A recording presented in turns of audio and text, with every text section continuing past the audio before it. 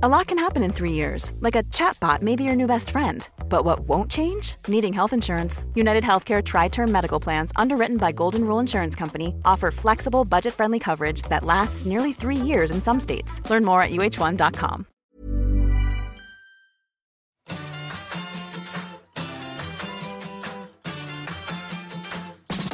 You're going to have this ability to now reframe. Allow yourself time throughout the day to stress the fuck out. The thoughts and the feelings and the behavior cycle can start changing. Losing weight, gaining it all back, losing weight, gaining it all back, losing weight again, gaining it all back, starving, depriving, berating, feeling like a failure. We all know that the diet industry sucks and it has done a number on so many of us, but we are really here to talk about that today and really dive right into it. When we say the diet industry sucks and it's really caused harm to people, what does that mean? Joining me today to have this discussion is Dr. Beverley David, clinical psychologist, the most amazing person on the planet. I saw people rolling through the comments. They're so excited. They're ready for their therapy session. They're ready to get into it. Hi, hello, and welcome. Me too. Yes. Hi, hello, and welcome. I'm discombobulated because it's Thursday and I always see you on a Tuesday, so I'm a little bit lost. It's like hockey morning, and I was like, what? So I tried to do my hair, and now I look like a doll. Oh, you look gorgeous. I'm sorry, gorgeous. Gina.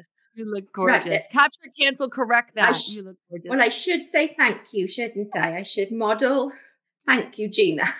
No, it's nice to see that. It's nice to have, I mean, this is what I love about our guests. They're very real. You know, like people think you're a psychologist. You should be able to have your shit together. Everything is fine. You got it going on. So it's nice to see you feeling a little bit like a hot mess. Yes. I won't show you my slippers. Right, let's get into it. Yeah, because it was brilliant. So many brilliant comments. And I love talking about thoughts and how they trip us up and how they trap us. So yes, okay. Where do you want to start, Gina, today? So we are week 4 of the program. This is the 1 week. Downsizing, as you know, is the 1 week that is most like a diet because the goal is to eat slightly less than what you've been eating in the previous weeks. Even though you're eating, 5, 6, some people are using bonus snacks 8 times a day, super nutrient-rich food. By no means is anyone starving or depriving themselves. But the concept of eating slightly less and eating slightly less after eating to satisfaction the last few weeks can mess with your hunger levels. And people feel hungry. They feel like they don't have enough food. They're leaving food on their plates. It's making them feel uncomfortable. There's food waste issues. There's food scarcity issues. There's all of that. But the bigger one I want to tackle first is that space in your brain. What am I going to eat? What am I not going to eat? Why did I eat this? Did I eat too much? Did I do that? I'm a failure. I'm not getting this. I'm never going to be able to lose my weight. Like that negative dialogue that we have going on in our brain. I remember that from when I was carrying an extra 100 pounds before I lost my weight. And actually it took me a while for it to go away. I remember that space in my brain where I was constantly ragging on myself and thinking I was just like the worst person on the planet. I mean, besides weight loss, I know people do this. There's mom guilt, there's all sorts of reasons that we're hard on ourselves. But let's focus in on dieting. And sort of like, how does our past history shape how we speak to ourselves? Start just that.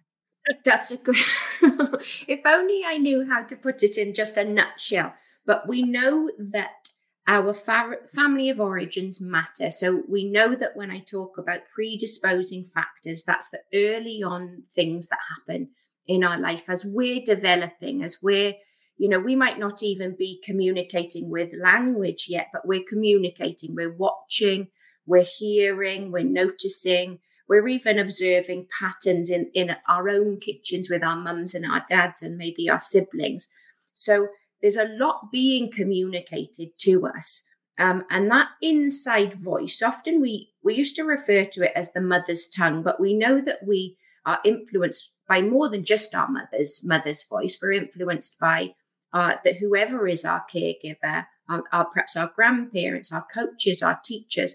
And when we hear these words we're listening and we're internalizing them. So if we hear constantly, not even if it's at us, if it's our mother or our father talking about, their own weight, or valuing, I suppose, success or beauty because of something, we're going to be hearing that. We're also going to be hearing, eat up, there's children starving in this world. You're ungrateful. I made this food, sit there till it's finished. Or, eat your crust so that you get hair on your chest. All of these sort of things that we will have heard, we're like a sponge. We're soaking up all of this information and it goes in. There's implicit memory and explicit memory. Implicit is the memories we can't remember. We were so little. It was before we had language, but they're in us. They're in our body. So if we were sat there and forced to just look at food until we finished, we're going to have sort of words around that. I must finish, or I must sit here, or I'm naughty, and then there's the explicit memories where now we remember it. If you finish your plate, I'll take a picture of you. And if you don't, then, you're going straight up to bed, things like that. So food is quite powerful. We need it, we need it as human beings. So we need substance, we need nutrition. And, it's one of the first things we do when we're born, we suckle. So it's very important from the beginning for us to thrive. And then for parents, it's really tricky because they're being messaged constantly. I don't know what it's like over here, but when we were little in Britain, you'd have your little red book, and the little red book would be measuring, is your baby on the right sort of path to thrive? Have you met weights? Have you met this, the height or the length of the baby? There's a lot of pressure to be thinking, am I doing well enough? Am I making enough milk? If I'm not making enough milk, am I picking a formula? Have I picked the right formula? What do people think about breastfeeding bottle? Like, it's really stressful, stressful for our mums when they were doing it, with the information that they had. And then as the little people, we're learning this. And of course, we've heard in previous weeks, the words that have hurt us. If you don't look like that, you're not going to be a dancer. Or if you don't look like that, you're not going to find somebody, So we're listening to this all the time. Well, because when you're young, this is why children believe in Santa Claus and the Easter Bunny, because they believe us. When you're young, you believe the grown-ups in your life. And so you're taught to listen to them. You're taught to do what they say, and you just trust that what they're telling you is the truth. Yeah. And so when you're hearing all these things, that has an impact on you. Even, we've talked to so many people who have, been dieting. They were put in Weight Watchers when they were 12, and they all have a story of their mom or their parents or people in their family struggling with their weight. Like it goes way back. And so it's beyond your parent having a weight issue. It's all the little things that they have said to you, and then, like you said, how we use food for so many things. Some families, it's like how you show love. Like Tony's family is like, you sit at the dinner table, you don't talk, you just eat. And how they show love is by providing food. And then you have some cultures where you are blessed enough to have an abundance of food. So here you go, we must eat it. And then you have other people who were raised, whose parents dealt with real like food scarcity issues where they like food was hard to find food. And so there's a lot of feels. There's a lot going on that's been passed on from generation to generation to generation. And, I love just sort of highlighting that it's not just dieting. It goes back. Your issues with food go way back beyond dieting. Dieting just made it a whole lot worse because dieting was all about starving yourself, depriving yourself, disconnecting from yourself. And then when you did lose the weight and then you gained it back plus more, the whole diet industry tells you that that's your fault, right? Like you failed. It's your fault. Like the diet is wonderful because it worked and it's your fault and you suck because you gained it back. When the reality is that the diet was never sustainable to begin with. Okay. So how do we change those negative thoughts? Like let's start with this. Let's talk about the scale because that's a big one. Because I think the Mhm. scale is just like a big messenger. Just it's great for bringing up all the feels. Just like downsizing brings up the feels, the scale can bring up the feels every day. So someone gets on the scale, they're here in week 5, they're doing all the things. They got on the scale today. They've been working really hard and the scale is up. And it's normal for the scale to go up before it goes down, but this sets the tone for their whole day. Oh my God, my weight is up, even though it can be a good thing to have your weight go up before it drops because it means it's on its way down. Mhm. They're doing all the things and they should be nothing but super proud and excited and happy for themselves. But they get on the scale, their weight is up or it's the same. And they're just like, this isn't working for me and I'm a Mhm. failure and I might as well quit. And then they're in such a funky mood that Sally brings donuts into the office. So then they eat a donut because they're like, fuck it. It's not working anyway. And then just Yeah. snowballs. And then they feel like shit. And they're going to bed thinking they're the worst person on the planet. And they get up the next day. And if that scale isn't down, it just kind of repeats. So how do we even start to change that? That was an incredible thought journal. That's a good example of how we will spiral. That could be called catastrophizing, or that could be called snowballing. So we want to catch our own typical thought traps, because they're there. We can have particular ones, and the first way to change anything is to notice it. So we're also noticing the number on the weighing scale. The reason we're noticing it so that we have information, just the same as collecting the data. And I'm a big believer in collecting data. What are your thoughts? Can you catch it? Can you think, oh my goodness, I saw it and I thought, oh my God, my weight is up. This is not working. Because you've now fortune told. You've said, no, I am seeing into the future. I'm not going to do it. I'm not going to. Yeah. And that's based on probably past experience. And we know that we listen to past experience, but it doesn't mean it's going to happen. Just because we've had a thought doesn't mean it's going to come real. Just because I think I'm going to win the lottery doesn't mean I'm going to win the lottery. But you spoke beautifully then about the next part of the cycle. The thought comes probably simultaneously with that dread feeling in our physical body, like, oh, the scale's up or it hasn't moved. So we jump to our conclusion. Our physical body feels, I suck. And then you went on to sort of show the domino effect. That then they think, well, I knew I wasn't gonna succeed at this anyway. So now we're whipping ourselves by telling ourselves off. That's just the same as somebody else telling us off. We're going to put ourselves into threat. We've scolded ourselves. We don't feel good if we're scolded. Our cortisol goes up. Our clever brain turns off, and we want to feel better. Now, what do we do to feel better? We do anything to feel better as human beings. So we'll seek something out to soothe us. Now, sometimes that's food. Sometimes it's something else, but it often makes us feel better in the short term because we're like, there, I've showed them I'm going to have the donut anyway. But then comes that after bit where then the thoughts start coming again. I'm a failure. I didn't right my ship. I've derailed. Why does this always happen? Okay, it's not good enough. I'm going to quit and join the next Gina Levy program. And so then our behavior starts to perpetuate the problem. Instead of thinking, catch that thought, catch the feeling, look at it. I say catch it, cancel it, correct it. I might be more gentle with the cancel it. I might say catch it, be curious with it, challenge it. And then if this is my thought pattern, I'm an all or nothing thinker. I'm a black and white thinker. I am stuck in this prison and it doesn't need to be true, because then we want to challenge it by saying, is this 100% true 100% of the time? Am I a failure 100% of the time? No. Okay, so then you get to correct it. You think, hang on, if I was talking to a friend, if I was talking to myself when I'm being kind and compassionate and caring, all the C's, there's so many C's, then hopefully we feel a little bit better. And hopefully we give ourselves a little slack and we say, I'm learning how to do this.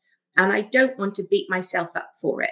Because if you shouted at a little person that fell off their bike every time they tried, they're never going to want to ride that bike, and that's the same as us shouting at ourselves every time we've done what we think is the wrong thing, because who told us it was wrong? Yeah. Who told us it was wrong to have it? We get that a lot, right? I'm doing all of the things, but what am I doing wrong? I'm like, you're not doing anything wrong just because the scale isn't down yet. There's like, it's just like, that's their immediate go-to, or they've lost weight already. And then, they had one little thing and then their scale is up the next day and they're just like, I'm so frustrated. I just like, they can't go on. And it's some really big feels. So this is like, there's a couple things I want to say here, because when you get on the scale in the morning, like whatever you're thinking in your head, imagine if your friend was on the scale beside you. Like, would you say that to them? No, you wouldn't. Unlikely.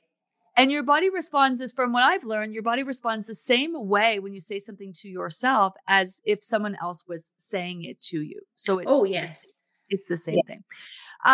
So the other thing that people do is that, why do we feel like scolding ourselves and berating ourselves is going to motivate us? Like, it's like we get on the scale and we scold ourselves, we berate ourselves, or we eat the thing, right, that was supposed to bring us joy that we wanted to eat. And then we berate ourselves for hours after. And the next day, then we starve and deprive ourselves as punishment. Why do we berate and punish ourselves thinking that that is going to motivate us? I'm assuming it's tied to our past.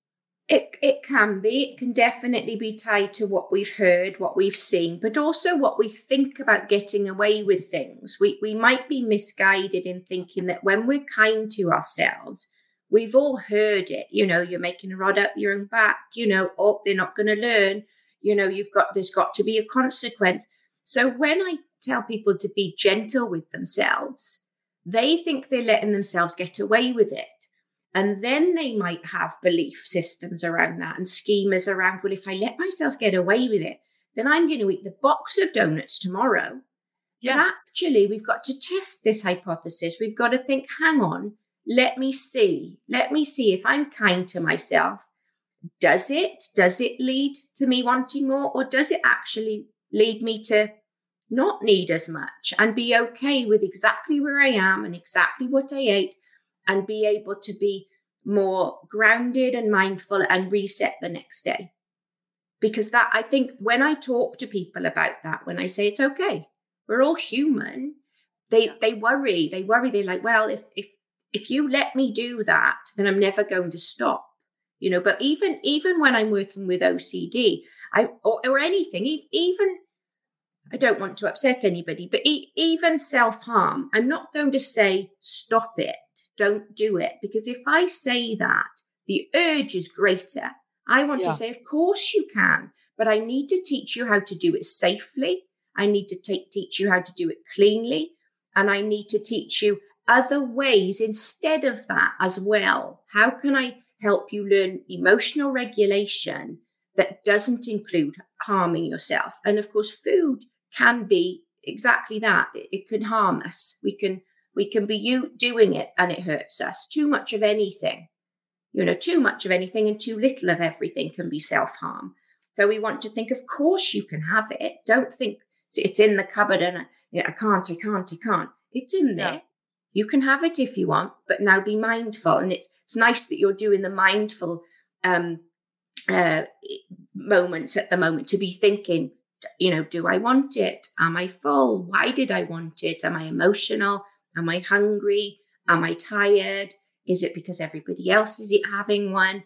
That mindfulness, invite it in, be curious. But depriving ourselves is the quickest way to be like, it's there. Yeah. I can't have it. Now I want it. Now you want it even more. Okay, there's a lot going on here. There's that negative dialogue. There's belief, sabotage, willpower. I want to get into differentiating those. So I get on the scale and I'm like immediately funky about it. I'm like, oh, right. And then I start going like, oh my God, I'm just like, this isn't working and I'm a failure and whatever. So first of all, I'm capturing what I'm feeling. I'm capturing the fact that I've gotten on the scale. It's made me feel funky. And I'm noticing I'm immediately starting to go into that negative dialogue. So that's capturing it. Mhm. Canceling it would be like, okay, the scale isn't up because I'm off eating all the wrong things or doing whatever. Like I'm actually doing all the things that I need to do. Right. Mhm. Like maybe the scale is up because, like Gina says, it's normal for the scale to go up. Maybe it's up because I did a workout yesterday and my muscles are sore. So that's It, canceling it. the It's not can up because the is that what cancelling you're it saying? is thinking, what type of thought is this, and is it real? Does Oh, this mean I failed? No, it just means it's just a number. I haven't failed. You just because it's a bit like saying somebody's had a midterm grade, and the midterm grade isn't the final grade. But if they go, well, right. I failed. Yeah. So then Just like they're the going program's to, not done. yeah. And you've Yeah. got a whole, 2 months left till your final exam to learn, to think, okay, well, let's look at my midterm. I think I was, I don't think I did that, or I didn't understand that concept. We tweak. We don't say, yeah, that's it, give up school. We don't just throw in the towel. So it's the same. Every day that we go onto the scales, we want to think this is just a midterm. This is how am I doing? Where am I at? There's plenty of time because I'm on we're doing this. I know it's might be daunting for people, but this is a forever thing. It's learning how to be healthy forever. It's learning how to be mindful about what we eat forever. It doesn't mean you go without. That's why it's a nice program. It's everything in moderation, timed nicely so your body knows it's coming.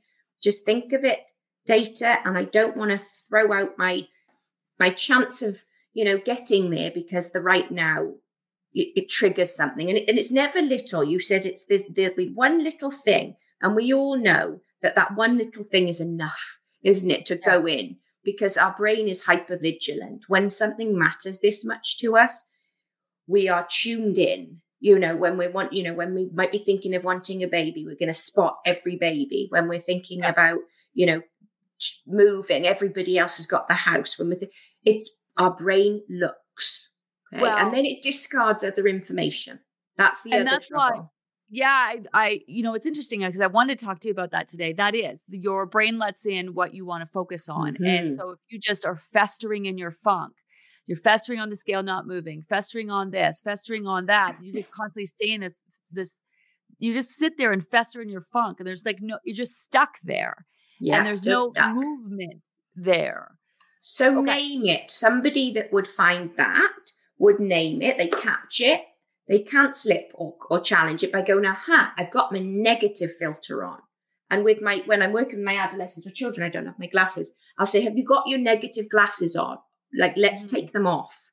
Let's put them away. Because if you're in a negative filter, you're going to only let that negative information in. That one person in that conference of 5,000, the one person that looks like they're nodding off, you think you suck, but you've forgotten to look at everybody else that's just eager, Yeah. so we want to be mindful of that.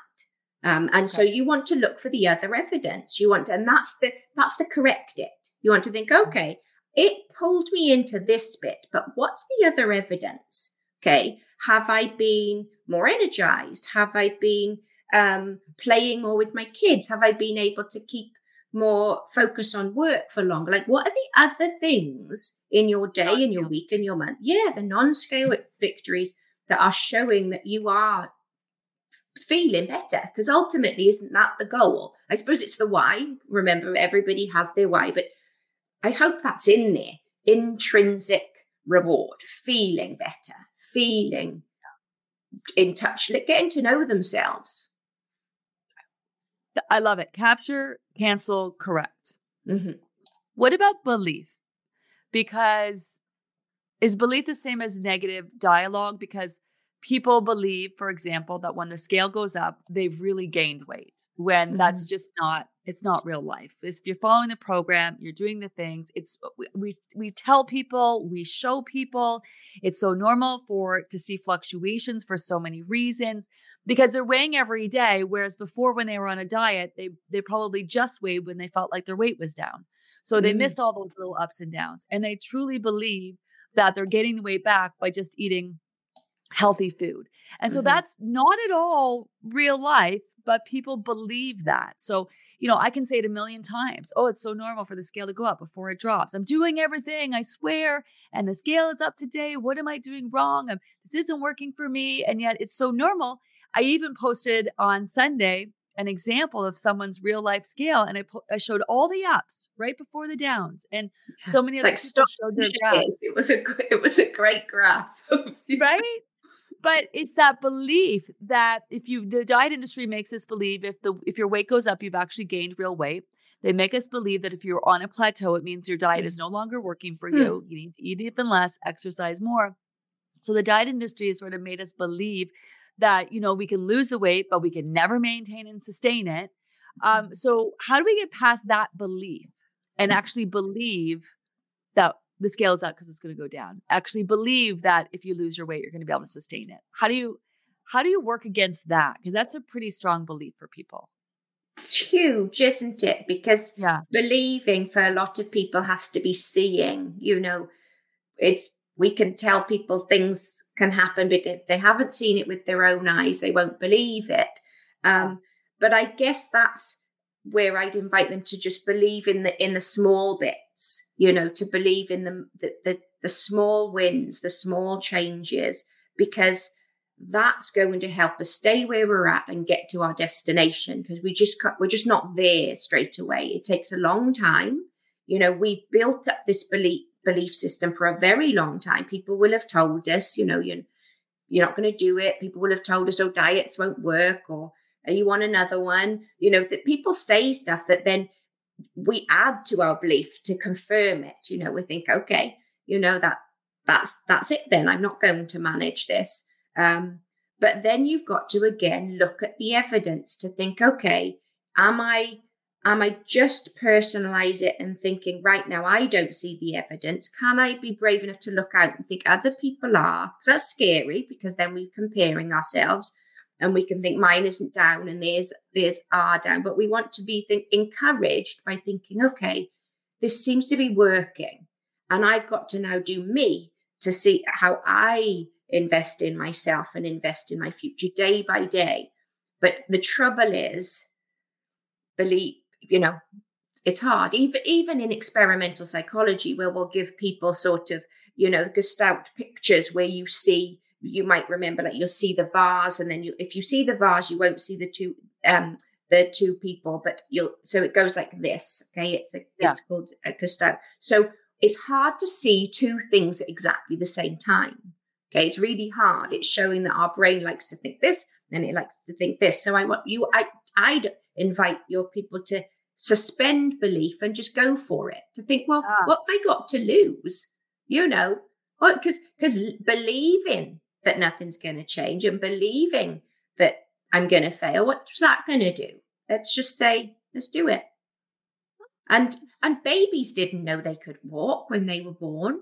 Just suddenly started happening. And we believed they could do it. We're like, come on, and then it happens. And then they get confident. They're like, hang on, I just took a step. And then they somehow believe it. And then how much I love sleep. While they sleep, that sort of pattern, that new thing they've been learning gets integrated. The next day they do it even better. And then they do it even better. And suddenly they're walking. And we will say it. Can you believe it? It's incredible. Well, I love this because it's about not one thing that you're doing that's going to change everything. And so if you can use the capture, cancel, correct with that negative dialogue, whether it's getting on the scale, whether it's you ate the donut or you had the thing, or then the way you berate yourself afterwards, or whether it's, the belief that you're working through, and then just trying to, like just do it anyway. Or focus on those small things that are happening. Like those two things in combination would be very powerful in terms of keeping people going. Everyone knows therapy is great for solving problems, but getting therapy has its own problems too, like finding the right therapist, fitting into their schedule, and of course, the cost. Well, BetterHelp can solve those problems. It's totally online and built around your schedule. It's surprisingly affordable too. Connect with a credentialed therapist by phone, video, or online chat, all from the comfort of your home. Visit BetterHelp.com to learn more and save 10% on your first month. That's BetterHelp, H-E-L-P. Hey there, it's Michelle Norris. I'm host of a podcast called Your Mama's Kitchen. When I travel, I'm usually looking for a way to find a taste of home when I'm not at home. And one of the things I love to do when I am at home is entertain. And Airbnb allows me to do that. When I was in California recently, I rented a house that had a great kitchen. And when we were sitting around the table, we were all thinking, we're in someone else's house. Someone could be in all of our homes as well. If you have a home, but you're not always at home, you have an Airbnb. Your home might be worth more than you think. Find out how much at airbnb.com/host. Let's talk about sabotage then. Or do we talk about willpower? Is willpower what you just said? Like just going for it anyway? Like what is the difference? It's hard to keep. We've got to plan. We've got to be intentional. We succeed best if we've actually scheduled something, because life gets in the way, so knowing what the map is really helpful, because we know what tomorrow is going to look like. If we know we're going to do a workout tomorrow, or if we know that we want to get our everything ready in our Tupperwares for tomorrow, we're setting ourselves up to succeed. So when willpower isn't there, we've just got to try and go, okay, I'm just going to move first. Motion is lotion. Once we're moving, we feel like doing it. So once we've executed, and then we're making our nutritious breakfast, then we're happy about it. But we've got to know that. We've got to know that willpower is not enough. We've got to plan it, and we've just got to do it. It's like me getting the adolescents out of bed. I'm like, it's really tough. Their body clock doesn't want to wake them up. So I just have to say, when the alarm goes on, feet go on the floor. Just start there, because the rest of your body follows your feet. So just do it. And even the 5-minute rule is nice for things like that. Think, okay, I don't feel like chopping my vegetables and getting it ready for tomorrow, but I'll do it for 5 minutes. I'll put a show on, or I'll put a song on that I like, and I'll do it for 5 minutes. And then it happens. And then we feel good. And now we're reinforcing that behavior was rewarding. It made us feel good. It helped us get out the funk. It made the next day easier. And so then we don't need as much willpower, because we're like, I want to do this. I like this, because it takes time. It's really nice when you get that feeling back to think, now I'm in my groove. I like it again. If you haven't been, I don't know, walking in a long time or skiing in a long time, and you're like that, those first few runs are like, oh, and then suddenly you're like, I like it again. Yeah. And there's other things. There's the community. Enjoy it for everything, because that's going to be the thing that holds us together. That there's the community, there's the camaraderie, there's the support, there's people that can empathize with you. That even saying it today, willpower is really like sometimes just, I don't know, it's in a different orbit. It's nice for everybody to know that. We don't got to normalize that. So we don't go, I suck. Everyone else has all this willpower, because we personalize. We think I'm the only one that is not doing this the way it should. You're not. I love it. Willpower is not it. It's the routine. It's setting yourself up for success. Yeah. It's being aware. It's and like, I love it. Okay, great. Getting back on track. What about sabotage? Because we sabotage ourselves because of our negative dialogue. We sabotage ourselves because of our beliefs. We sabotage ourselves because we feel like we have no willpower. We're not going to be able to do this. I'm never going to be able to lose my weight. I've lost it before. Get it all back. It's just, this is hard, whatever.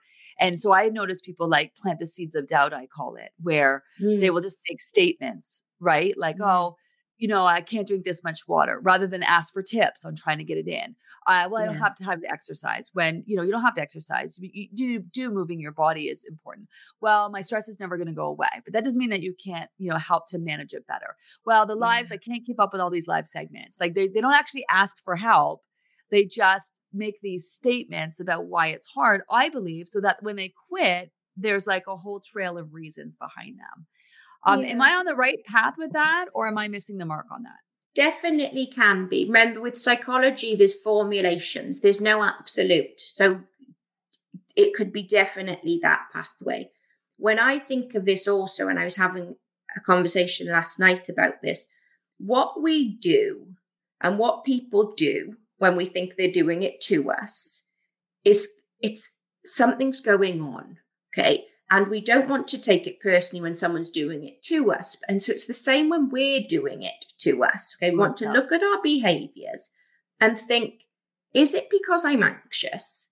Is it because I'm frightened of wanting this? Is it because I don't want to speak up and look like it's important to me? You know, because we might think, if we think of children that, you know, don't want to read, okay, or seemingly don't want to read. They're maybe fussing, or they're starting an argument with you, or they're procrastinating and doing anything but reading.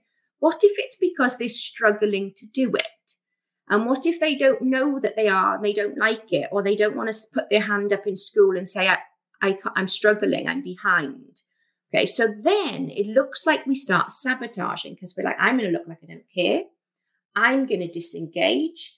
I'm not even going to ask for help. I'm just going to start to disappear, and so really fascinating. So these seeds of doubt can be a protective mechanism, I believe, for our sense of self-efficacy, self-worth, that if we feel like maybe we're not going to do it, we don't want to tell anybody, you know. So, and then of course our behaviors start happening.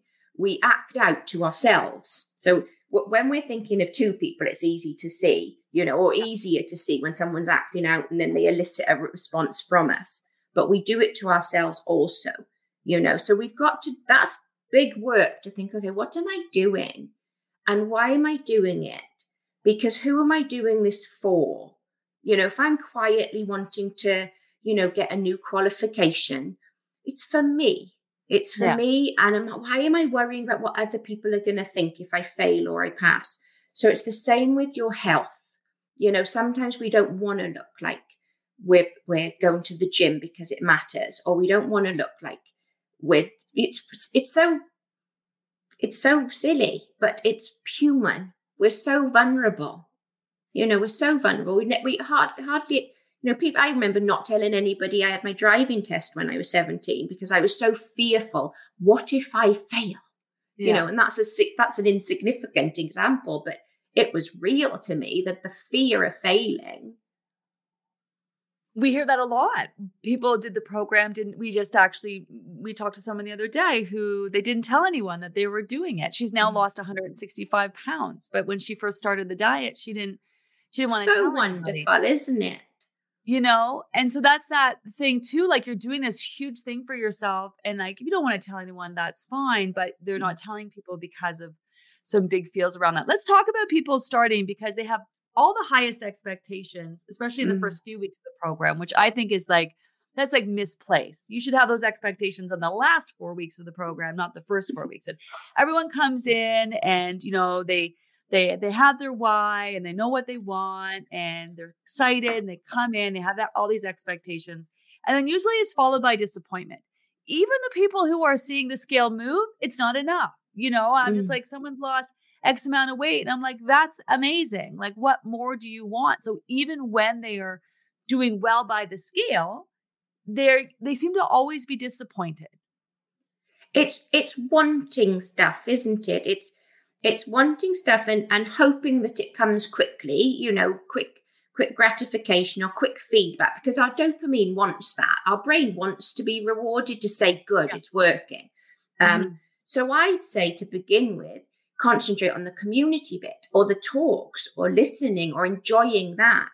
And then trust the process. Because when we get to university, a lot of my students will be like, haven't made any friends yet. You know, and I'm like, it takes time. It takes, you know, your course might be 4 years. So think of it as this. This is not a sprint. This is a journey, you know, and along the journey, you're going to be learning. You know, I had a terrible time at university, first and second year. I found it so hard. I got into the groove in the third year. If I jumped off the wagon in the first year, I wouldn't be here now. In fact, my dad did the right thing. He said, absolutely, you can give up, see if you can get to crit, because he did that thing, you can definitely give up. But, and then, of course, I was like, this is all right. I've made friends, I'm getting into the swing of things. But think of it like that. We're rushing this, and we can't rush it. We can't rush a house build. We can't rush a, the dam can't be built in a day, and going to university isn't, quick. So this is the same. This is learning. This is listening to different information that's going to resonate. It's going to be trying out techniques, learning what works, learning what doesn't, and giving yourself enough time to think of it as relearning, because we've got to relearn and experience our body positively, because that's the trouble. We may have been really mean and nasty and not kind to our body for so many years. This is the time we're going to relearn. That's not an easy thing to do. I noticed someone's comment. Can you guys pull that up? The one that you guys just highlighted. I don't tell anyone because I don't want to hear the automatic negativity you always get. I'm more than happy to talk about it when someone points out my weight loss, but rarely is anyone willing to listen without skepticism. Mm-hmm. Right. I mean, more than that, it's like people always get people's opinions and judgment. You tell someone you're on a diet and everyone has something to say about it, right? Yeah. You are working hard and you're, packing your healthy food, and, someone comes along and you're still eating, still on that diet. Like it's hard enough through our own stuff, when then we also on the other side of that have the whole diet industry coming down on us. And then you have everybody else who has something to say about what you're doing. And it's like, you could say I'm doing the cabbage soup, cayenne pepper, wackadoo, crazy ass diet. And people are like, oh, cool. Give me the diet. You tell people you're trying to be healthy, and all of a sudden everyone's got something to say about it, So it's not just what people are dealing with internally, but it's what they're dealing with from the outside. Do you have any tips for managing that, or navigating that, or handling that? I'd say we've got to get strong on the inside to handle that. That's like any judgment of ourselves, when people say, why are you wearing that, or why are you doing that, or why are you dating him or her, or humans can be judgy. So now we've got to know they can say that, but it doesn't have to hurt me. I want to build my boat big enough that the waves aren't going to knock me over every time. So we can tune them out. But also we want to be careful with what we share things with, who we share things with, because we're right. Some people it's going to land wrong, and it's going to just reinforce those negative thoughts about ourselves or our beliefs. So that's what this community is for. This is wonderful because people do get it. It's safe. So when you feel a little bit isolated and you feel like you're only, you're on the journey yourself and don't want to tell people maybe in your immediate environment, come to this community because they do understand it. They do know how you're feeling and where you're at. But also start building up that confidence, because the more confidence you have in your conviction, the easier you can say, yeah, I am. I'm really enjoying this, and don't invite, I'm really terrible at that. I just want to know, am I doing all right? Am I doing all right? So I invite criticism. Like, am I doing all right? Like, if I don't want to hear it, I shouldn't ask for it, because I'm opening the floodgates. So if you're enjoying your veggie snack, or if you're enjoying your fruit snack, enjoy it. Because actually people are busy in their own little worlds, because we're all busy. I don't mean to minimize our little worlds, but we're busy. They'll be worrying about something else. It's not all about what are you eating on your plate. Okay. And we're gonna tackle that at the end, because when people do start to lose weight, people do start saying things, and it's not so easy to navigate. But I also want to quickly touch on, because I know we'll talk on this further in upcoming conversations, is how do you know if you're just dealing with like negative dialogue, or that belief, or when it's really past traumas that you're working through? Like, how do you know? I heard someone talk about little T, big T. How do you know if it's like little T versus big T? Like, how do you know that you got some big feels beyond, like, maybe you might need some therapy for it, beyond what we're doing here on the program? Like, where does that come in, past traumas, when it comes to the conversation we're having today? Okay, so big T's are those big things that you might think about, violence, rape, death, terrible things. Little T's are just as terrible. Those are the bits that didn't happen. Okay. They're the good things that didn't happen, but should have. Okay. So your emotional needs, your people paying you attention, people loving you, people accepting you and feeling seen, heard, and having the freedom to feel. Okay. Wow. Because if we're squished, we're not having our emotional needs met. So when we haven't had that, when we haven't had those lifting up moments and that connection, that can leave us feeling insecure. And that leads into attachment and things like that. How important am I? My self-worth. What do I think about that? Because if we haven't had, compliments or support or having someone alongside us to help us narrate those difficult times, we're going to stop trusting others. We're going to stop trusting the world, and we're going to start thinking there's something wrong with me.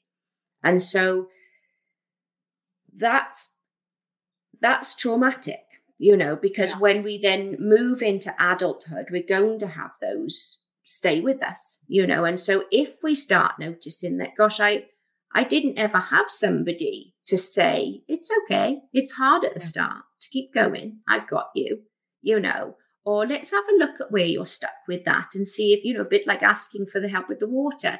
If they've never had somebody that was there to do that, then they're not going to know somebody's there to do that with. And so it's when we know that, when we start going, why don't I share my stories with people? Is it because I didn't predict it would land safely with somebody? Or was I told off? Was I told, don't feel that, you're wrong? If you say I'm scared and somebody says, don't, these horrible old sayings, man up, terrible. What's that say about what men should be like? And what's that say about the feeling that's being felt? So it just dysregulates a little person. And when we when that happens, we start to disintegrate and we want to reintegrate. We want to integrate ourselves. We can be all of this, and that's again where we would personalize things. There's something wrong with me. I'll never make it. They didn't care about me. Why would I care about myself? They didn't notice when I was sad. So I don't notice when I'm sad. They didn't notice when I felt poorly or sick. So why am I going to notice? I'm going to avoid it and block it and self-soothe in whatever way. And sometimes it's food. So often people with little T's might have been drawn to food because that's their comfort. That's where they got some sort of feeling of love from food. Wow. Yeah. And that they did turn to that as a coping mechanism, that's a lot of feels to navigate throughout this process, to work through. I mean, all of these are big feels to work through. I mean, this is what I love about our conversations. It's not just what you are eating and when, it's so much more than that. And sustainable, maintainable, lose your weight in a healthy way physically, more importantly, mentally. We're at the end of the process, at the end of your journey. You are in tune and you are connected and you have repaired that relationship with yourself and you have worked through your issues and associations and created some new habits and worked through those beliefs and some of you past traumas. And there's a lot. So I just want to reiterate to everybody, if it feels like a lot, it's probably because it's a lot, but that doesn't mean you're not going to reach your goal. And that's why we want to highlight these topics and have these conversations. So you don't just sit there and be like, what's wrong with me? And why can't I this? And why this? And why that? To give you insight as to why, and more importantly, what you can do it. Okay. Takeaway today. So we learned the 3 C's: capture, cancel, correct. That's pretty universal for a lot of feels that people have. You're retraining your brain. So you're rewiring how your body works physically with following the food plan and the routine, and you are rewiring your brain as well. And so I love that technique. Yes, because remember, neuroplasticity, we've hardwired our quick negative thought, our quick snowball, our quick black and white thinking, our quick move to I'm going to fail. So we've made a very strong path to that. So we just want to slow it down. We just interfere with that. We want to pause, because if we can just go, hang on a second, let's see if I'd say this differently to someone else. No, hang on a moment. What would I say to myself if I felt good today? You know, as something as small as the sunshine. If it was sunny out, how would I maybe talk to myself today? Okay. So we need the pause, and the pause is powerful. The pause is enough to make the neurons start to wire in a different way. Okay. Yeah. Neurons that fire together, wire together. And then we want to think of activities. We want to think, right, journaling is effective, to think, okay, I'm going to try and catch these thoughts I seem to always have. Okay. Kindly we're just kindly trying to think, okay, I'm going to start collecting the data. And what am I saying to myself? And notice them. And you're probably going to see a pattern. And once you see a pattern, you can say, aha, I'm playing the Titanic. I am playing that the ship's going down. Okay. Yeah. And then I want you to say, I don't want to play it because I know the ending. I'm going to take it out. So if you can externalize those thoughts and think, I'm playing that movie. Sometimes our brain it's easier to say, okay, I'm not going to carry on that.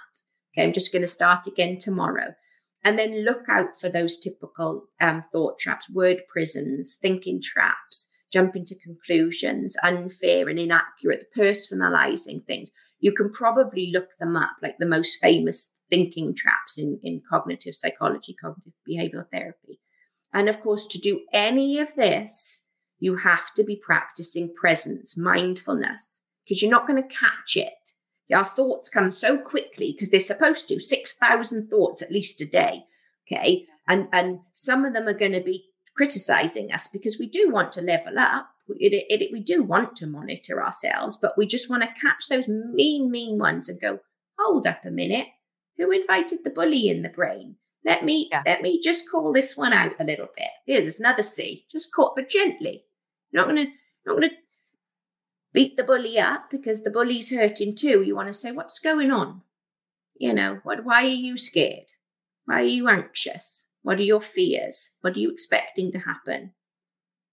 Well, because I think people want to feel the feel. Like when they're sad, they just want to be sad. This horrible thing happens to me. I'm feeling big feels about this. I'm feeling like I am so upset by my diet journey, for example. And they want to feel those feels, and those like thoughts justify the feels. And that's where I think people really get stuck, because they have big feels. They want to feel them. They want to feel justified in them. And maybe they're not like ready to move on yet. Right. But I like the word yet. I love yet. Yeah. Right. But you can still feel the feels and then work through the things you need to work through. The fear plan is a nice way of writing it. So you'd write FEAR and you'd say, okay, what's the F? What's the feeling I've been able to capture? Like, what's the emotion? Is it anxiety? Is it regret? Is it shame? E is like a question. What are you expecting to happen? Are you expecting to fail? Are you expecting this to be hard? Are you expecting this to be easy? Okay, what are you expecting? A is two things.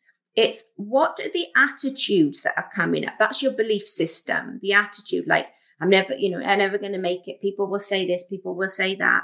But also what's the action? What action can you do to help yourself do this? So now you've got to do that activity bit, the prep.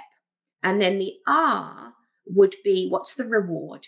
Once you've noticed this and you've thought, okay, I'm feeling this, I'm expecting this, my attitude is this, but could I alter it? Could I say, well, if somebody else saw this scale number, what would they say? They might say, hey, you're doing really well. You're here. Let's go for a walk. The R, the reward, is that you didn't go down into that that spiral. Try and get off the train. Okay. If you know the train is going to, the forest of no return, get off the train. Okay. Just say, I'm off. Wow. I love it. Week 5, bringing up some big feels, which allowed us to have this big conversation today. And I hope to everyone watching or listening that it's been a big help. It's been a big help. I hope so. You're going to be back. We're going to continue the conversation as we progress through the program. But I know people are always asking where to reach out to you. yourpsychologycenter.ca is your website. Dr. Beverley on Instagram. You're sharing some great tips over there. I highly suggest people give you a follow. Anything else that you have going on or that you want to share with us? I keep promising, I need to get dates out to everybody for calming your anxious brain. That's a nice, it's a 6-week program, calming your anxious brain. I'm trying to work out when to do it, what time of the day and what sort of day. So if anybody wants to go on the waiting list ready, I'll probably deliver that in April or May. So yeah, go ahead and write to me and let me know, and then I can put you in that list. Okay, amazing. Dr. Beverley David, thank you so much. I'm already looking forward to our next conversation. Thanks, everyone. See you soon. Bye.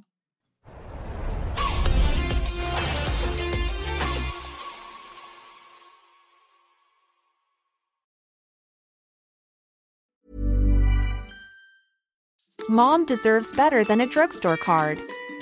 This Mother's Day, surprise her with a truly special personalized card from Moonpig. Add your favorite photos, a heartfelt message, and we'll even mail it for you the same day, all for just $5. From mom to grandma, we have something to celebrate every mom in your life. Every mom deserves a Moonpig card. Get 50% off your first card at moonpig.com. Moonpig.com